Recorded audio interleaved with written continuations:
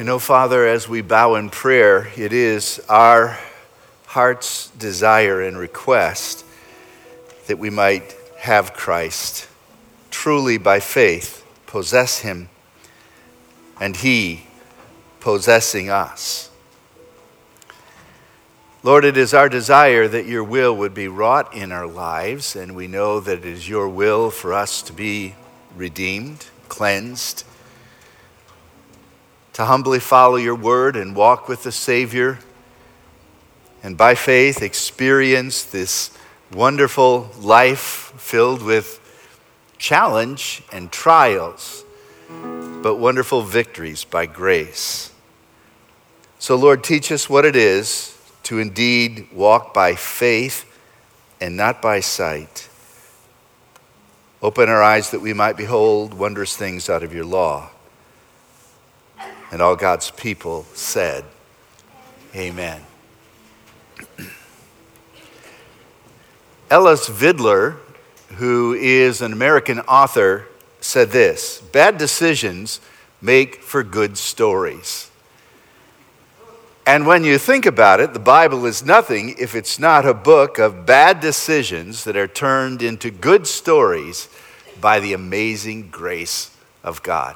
Human stories of failure and weakness and in triumph, because God swoops in and radically changes a soul, comes to us by mercy and grace, and makes us the people of faith.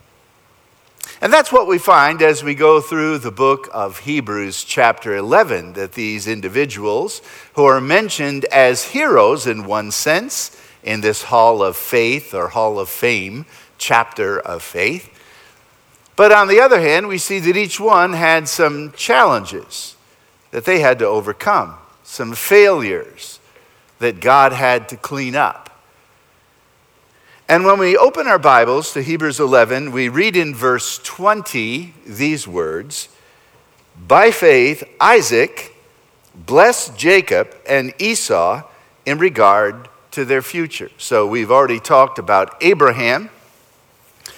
Abraham is mentioned more, if you just count the verses, than anyone else in this longest of all chapters in the book of Hebrews. But now we have just a brief statement about Isaac. He blessed Jacob and Esau in regard to their future. And then we jump right to the next verse. By faith, Jacob, when he was dying, blessed each of Joseph's sons and worshiped as he leaned on the top of his staff. And then we're ushered right away immediately into verse 22. By faith, Joseph, when his end was near, spoke about the exodus of the Israelites from Egypt and gave instructions concerning the burial of his bones. I mean, it's almost like the writer is dismissing these three. We'll mention them because they're in the order, but let's not spend a lot of time with them. He makes no reference to the main stories of their pilgrimage, the up and down of their daily life, but he's not really being dismissive. He is being amazingly and powerfully suggestive by putting the three of these individuals together in such short space. And what do they have in common in this particular text? That the greatest example of faith is often found at the end of life. That's quite a statement. The greatest example of faith is often found at the end of life. Not that there can't be great examples of faith before that, but it is really great when faith still lives and someone is about to die. So you see in Isaac, he blessed Jacob and Esau. When did that happen? Well, when you read in Genesis chapter 27, it says that Isaac was old, his eyes were weak, that he could no longer see, and he was just worn out, about ready to die. And we have that clearly said of Jacob while he was dying, or when he was dying, and Joseph when his end was near.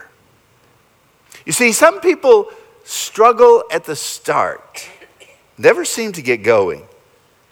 There are other people who get going rather quickly and they get bogged down in the middle of life and they don't finish well.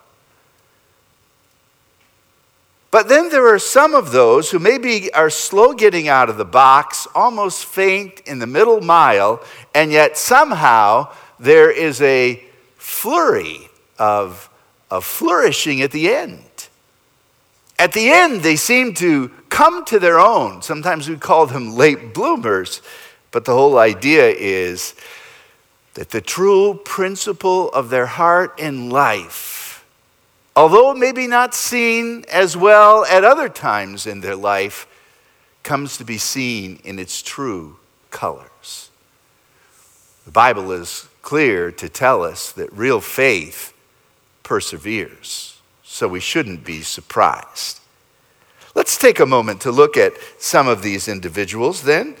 First of all, with Isaac, verse 20, by faith Isaac blessed Jacob and Esau with regard to their future. He's at the end of his, but he is going to bless them in regard to theirs. Fascinating story. You think about it, Isaac was not overly impressive personally. In fact, it seems to be that the faith of Isaac was somewhat passive. Maybe that's because the faith of his dad was so amazing. It's hard to follow a man like Abraham. But he seemed to follow him, even if it was a little less courageous. When Abraham offered Isaac on the altar, Isaac would have been in his 30s, and he seemed to not fight it, but nor did he seem to do anything too courageous. He just kind of went along with the plan. That took faith. When his father was finding a wife, what did Isaac do? He passively sat back at home, just waiting. He probably agreed with the principle that he shouldn't get a wife from the surrounding nations. So the servant of Abraham went to find a wife from the home, from the family line. And he just waited and then got involved in the plan. He had no choice in the matter, but he was happy with the result. It seems like one of the most impressive things about Isaac in his life is that he dug wells. Now that seems more impressive back then than it does today, but he dug a lot of wells. And when an enemy came and took his well, he didn't fight. He didn't argue. He just went and dug another well. Abraham would have protested. Jacob would have attacked. Isaac digs another well. It seems like he's going along until at the age of 60, his wife gives birth to twins. And when you read the scripture, this is Genesis 25, you read that the two boys in the womb were struggling. I suppose every pregnant woman feels somewhat like that. There's one person fighting with himself, or there must be two or three fighting with each other. But actually there were going to be twins. And so God reveals that, yeah, you actually have two different nations fighting in your womb. And the Lord told them that the older is going to serve the younger. In other words, the normal primogenitor, the prime generation, the oldest son who gets the inheritance, sometimes in God's economy that is changed. And we don't know why. It's for some hidden divine reason, but it's not going to be the oldest, it's going to be the youngest, not Esau, but Jacob, who will be the leader of the line. So the boys are born. The scripture tells us that Esau was a skillful hunter and Jacob was a quiet soul who stayed close to his mom, at least early on. And the scripture tells us that Isaac, who had a taste for wild game, loved Esau. Why did he love Esau? Because he loved venison. And Esau fed him. And he was a hunter. And he gravitated to this son who met one of his deep needs or desires. Now, Isaac and Rebekah knew that God had changed the order of the inheritance for the sons, that the younger was going to be the leader, the patriarchal blessing would rest upon him. And yet, in spite of that, he tried to deceive God. It's interesting, his faith must have been very weak, if passive before, now extremely weak. And Isaac boldly attempts to trick the Lord, tries to deceive him. When he's about ready to die, he says to Esau, "Go and get some of that food I like. Prepare a meal for me. Come back and I will give you the blessing." It's not what God said, but it's what Isaac wanted. And so Esau goes off and prepares the meal, but Jacob and Rebekah team up to deceive Isaac. Given the best motive, they knew that Jacob was supposed to be the one who got the blessing, but they teamed up together, Jacob and Rebekah. And finally, and so Jacob comes to his dad, dressed in animal clothes. Remember the story? Because Esau's hairy? I mean, how hairy do you have to be dressed up in animal clothes and your dad feels you and says, "Yep, that's my son, Esau." And the smell of the field is on him, which to a farmer, that's a great blessing, the smell of a field. To the rest of us, we roll up the windows and somehow try to get by the farm. So the blessing is then given by way of deceit. Isaac's doing all he can to make sure that he's giving the blessing to his oldest son. And yet, Jacob ends up getting the blessing because God will not be fooled.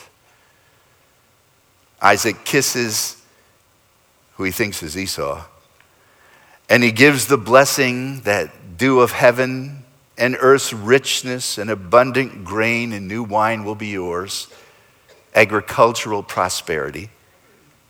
And many nations will serve you, peoples will bow down to you, you'll be lord over your brothers, over the sons of your mother, they'll bow down to you.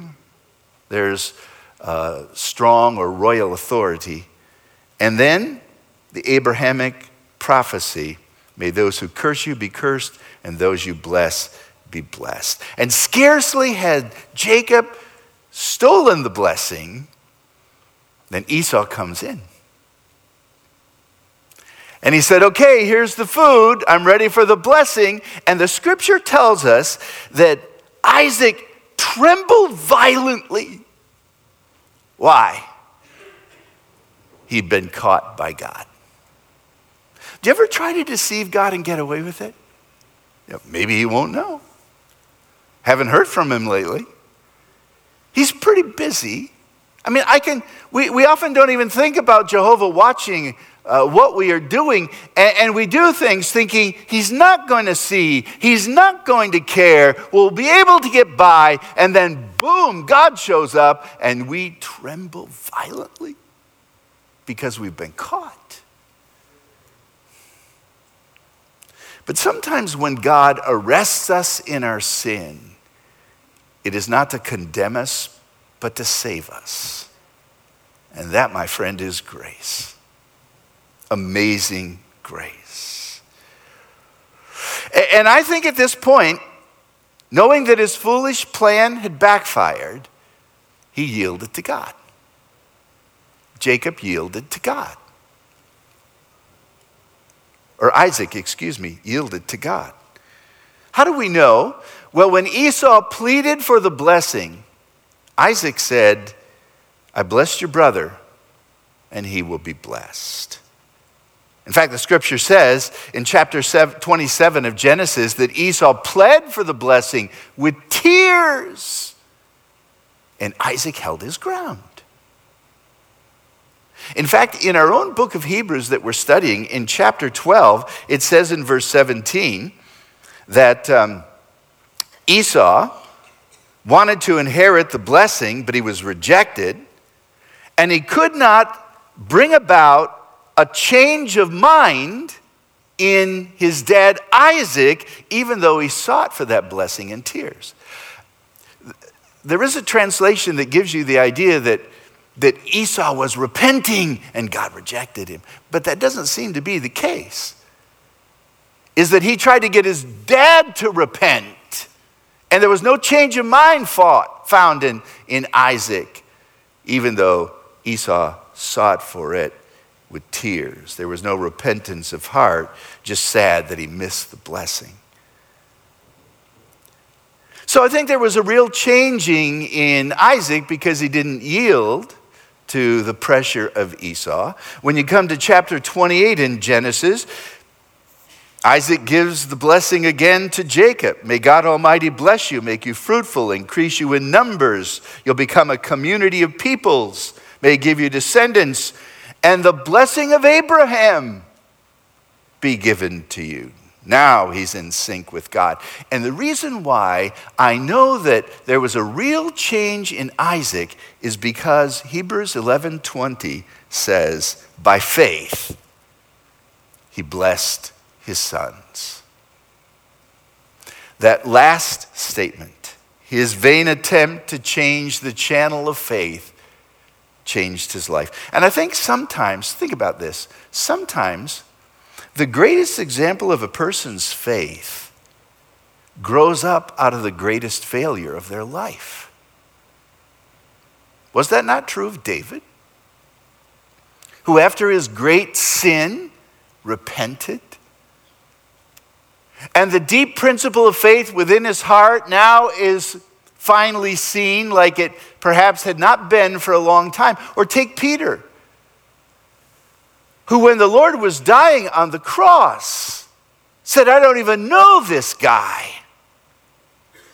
And Jesus came after him to recover him. And the greatest faith of Peter is seen in the recovery of Peter when he's preaching in the book of Acts and boldly goes where no one has gone before with the gospel. Sometimes out of our greatest failures, God brings forth that principle of faith, genuine faith that's there but was buried, and brings it to the surface and lets it dominate once again so that our story is a story of faith and failure and mercy and faith again. Does that sound familiar? I really appreciate Amber sharing her story, and that's what it was. You know, it's difficult for a person to sometimes know when they were really converted because their failures were so great. They thought they had faith before, but sometimes the faith begins to really live after the great failure. I'm not approving of the failure. I'm just saying where sin abounds, grace does much more abound. Aren't you glad that story's in the book? It was W.F. Bell who said that repentance is the tear in the eye of faith. Repentance is the tear in the eye of faith. When faith takes hold, it cries and weeps for its wickedness and sin. Standing before God in his presence, yielded to his purpose, Isaac blesses the boys, just as God told him to do. Now, I don't know about you, but if I were in charge of writing down the heroes of the faith, I'm not sure that Isaac would have gotten in. Didn't do much. Blew it royally. Tried to rebel against the clear command of God. But the writer of Hebrews puts him right there, includes him, which gives me hope. Not that I'll be included in some list of heroes of the faith, but that I'll be included with the people of faith merely by the goodness of God, because I don't deserve it. And I'm glad that God has passed over a lot of those stories to focus on this one. And hopefully at the very end, the best example of faith is we're looking forward to the future, which Isaac was doing. Well, let's go to Jacob. Verse 21, by faith, Jacob, when he was dying, blessed each of Joseph's sons and worshiped as he leaned on his staff. Again, most of the stories of life are ignored, all of them actually. We see him dying at the end where his eyes are dim and he's weak. In his weakness, he's leaning upon his staff. Although what does it say about him? He's leaning on his staff while he's what? Worshiping. Don't omit that. That's where I want to be found at the end. Worshiping. Don't you? True faith perseveres, and at the end, battled, scarred, beaten, broken, with a history of failure, but looking up to God's amazing grace and worshiping. That's what Jacob is doing. Now, Jacob is the quiet soul. He's clever, ever scheming. His chosen tactic, deception. He seems to be a guy who wants to walk by faith, but fear often steps in. And when fear steps in, he acts like an idiot. He acts like a human being. It was George Mueller who said the beginning of fear is the end of faith, and the beginning of faith is the end of fear or anxiety. Which one are you going to yield to? It was G. Campbell Morgan who made this interesting observation that 7 times in the scripture we are told that God appeared to Abraham. 5 times we are told that God appeared to Jacob. Every appearance of God to Abraham was to lead him into a new venture of faith. All 5 of the appearances of God to Jacob were to correct him, to break him and bring him back, to rebuke and restore him, to reset his feet on the pathway of faith. And it worked. Now you can go through the life of Jacob. It's a very interesting story of a lot of bad decisions, but it's a good story because God conquers by grace. So here's Jacob at the end, blessing Joseph. We read about this in Genesis 48. Jacob blessed Joseph and said, "May the God before whom my fathers Abraham and Isaac walked faithfully." Isaac walked faithfully. That's what it says. "The God who has been my shepherd all my life to this final day. The angel," speaking of the angel of the Lord, "who has delivered me from all harm." And that word harm or evil, as it is in some translations, means to be broken down and ruined. In other words, all my life, God has been redeeming me from breakdowns and total ruin. All my life, he has been my shepherd. May he bless these boys. Joseph brought his 2 boys, Ephraim and Manasseh, by his dad. And it's amazing that Jacob switches his hands. Remember that story? Hey, I was the younger and I was blessed, so I'm going to do the same thing. I don't think that was his reasoning. I think his reasoning was this is what God wants. And so again, the older doesn't get the blessing. The younger Ephraim becomes the dominant tribe in Israel, and Manasseh, the older son, well, that's a sad story of weakness in the tribe of Manasseh. But his prayer, his blessing is focused on these individuals in a way that shows great faith and trust in the Lord. May God bless these boys. May they be called by my name and the names of my fathers, Abraham and Isaac, and may they increase greatly on the earth. God has been my shepherd all my life till this very day. What a statement. It's interesting, when you go back to Genesis 42, and remember Jacob had been gone. The brothers had sold him to a slave in Egypt, and everyone thought he was dead, but he's thriving in Egypt. But Jacob thinks his son Joseph is gone. And when the brothers went to get grain, they had to leave Simeon in prison. So he's lost two sons, and now they can't go back for more grain unless they bring the youngest son, Benjamin. And Jacob is heard to say, everything is against me. I have to laugh every time I read that phrase because I've often said that myself. Everything is against me. What's the problem? I can't get my shoe on. And I went to get my coat, and I couldn't get my arm in the coat, and then I'm rushing because I'm late, and I hit my head on the door. These are true stories, by the way. And I'm rushing out of the garage so fast that I run into the door that's not quite up yet. Everything is against me. No, you're just foolish. But to be able to say at the end, God has been my shepherd every day until now. And faith conquers.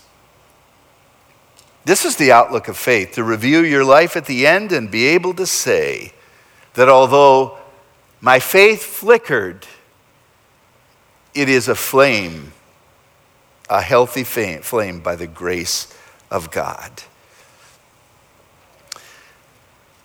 And time would fail me, as the writer of the book of Hebrews says, to speak of Joseph.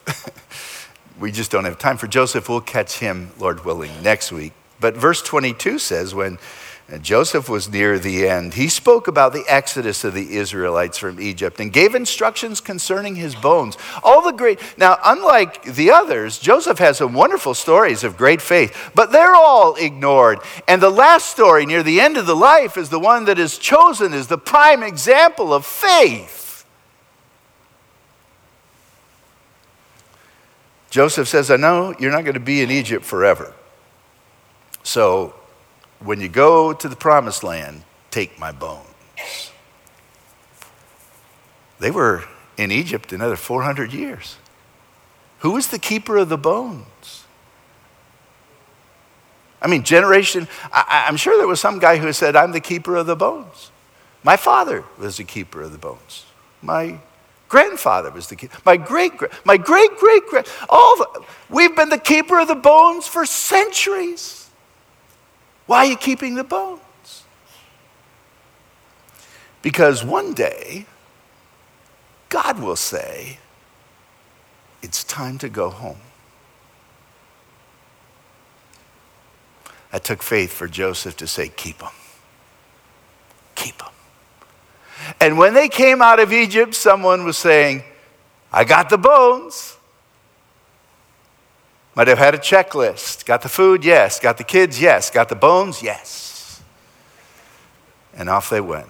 What a statement of faith. Because faith at the very end shines brightly. It's gone through the battle. It's had the times of defeat and question and doubt. But at the end, by the amazing mercy of God, you stand by faith. God is incredibly patient. That doesn't mean we need to play with that patience, nor try it. But as feeble and as frail as our faith may be, however we may tremble, the Bible tells us God honors genuine faith. Faith honors God, and God honors faith because it pleases him. And while we may often say, Lord, I believe, help my unbelief, when the principle of faith is deeply embedded in the soul by the grace of God and the regenerating work of the Holy Spirit, and we are new creatures in Christ, that faith is going to flourish. Because 1 John 5:4 says, this is the victory that overcomes the world, even our faith. How does God see you? I'm such a sinner. I know you are. You're not telling me anything, do? No, Pastor, I'm really a bad sinner. I know, and you're worse than you think. So am I. What does God think of you? If that's all God sees of you, my friend, there's condemnation. But if you put your faith and trust in Jesus Christ, you are clothed, covered with the garment of salvation in the person of your Savior. And when God sees you, he doesn't see you, he sees Christ. That's amazing grace. So I can stand at the end by the grace of God. How did God see these people? Yahweh said, I am the God of Abraham. Okay, I get that. I am the God of Isaac? Really? And I'm the God of Jacob. Isn't that encouraging? I'm the God of all three. And Jesus reaffirms the statement in the new covenant because God is an amazing God of grace. No human would have drafted that statement. That has to be God and his grace. How does God look at you? Jesus told a parable in Matthew 21 of two sons. He said to the one, go in the vineyard and work, but he did not. And said to the other, go in the vineyard, and he would not, but then changed his mind. Which of the two did what his father wanted? Yeah, the one who finally went. For it's always better to end well. Not to start fast necessarily, but to end well. The beginning and the middle are important, but the end shows what we really believe. What does God think of you? This story comes out of the wars of Napoleon, that diminutive emperor who was rather mean and harsh. But he was also very magnanimous in his generosity at times. There was one private who fought in a particular war very bravely. And Napoleon wanted to thank him, so he came riding in. Napoleon wants to see you. He came riding in on his horse, got down off his horse in the presence of the emperor. And this private said, I am here, sir. And Napoleon said, I just want to thank you, Captain, for what you've done. And immediately gave him a promotion. That guy got back on his horse, rode wherever he was supposed to go, and asked for a new uniform. or the bars or whatever. Give me what captains wear. Give me the horse that captains have. Give me the tent that How in the world would you call yourself a captain when you're a private? Napoleon just called me captain, and that's all I need. God calls you his children. Blood-washed children. Heirs with Christ. What more do you need? And every story in the Bible yells and screams out to us that here we are making bad decisions, but God swoops in by grace and transforms us and makes us his children. And we get to heaven by the work of Christ, and we connect to that work by faith.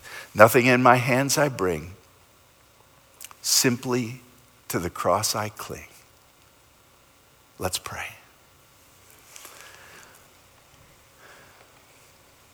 Heavenly Father, help us to see that the lives of these two individuals are much like our own. While there are desires to be people of faith, we often give ourselves to deception. We try to change the plan of God and go in an opposite direction, hoping that you won't notice. Lord, we began to think that somehow, just because of who we are, we'll get by, maybe because of who our father is or our grandfather. And then, Lord, you break us down to see that we are sinners and our only hope is grace. Lord, as we go further into this wonderful chapter of Hebrews, and especially into chapter 12, we'll see that all of these stories are designed to point to Christ, the author and the finisher of our faith. Encourage us this day to walk by faith in the risen Son of God who calls us his children. In your name we pray. Amen.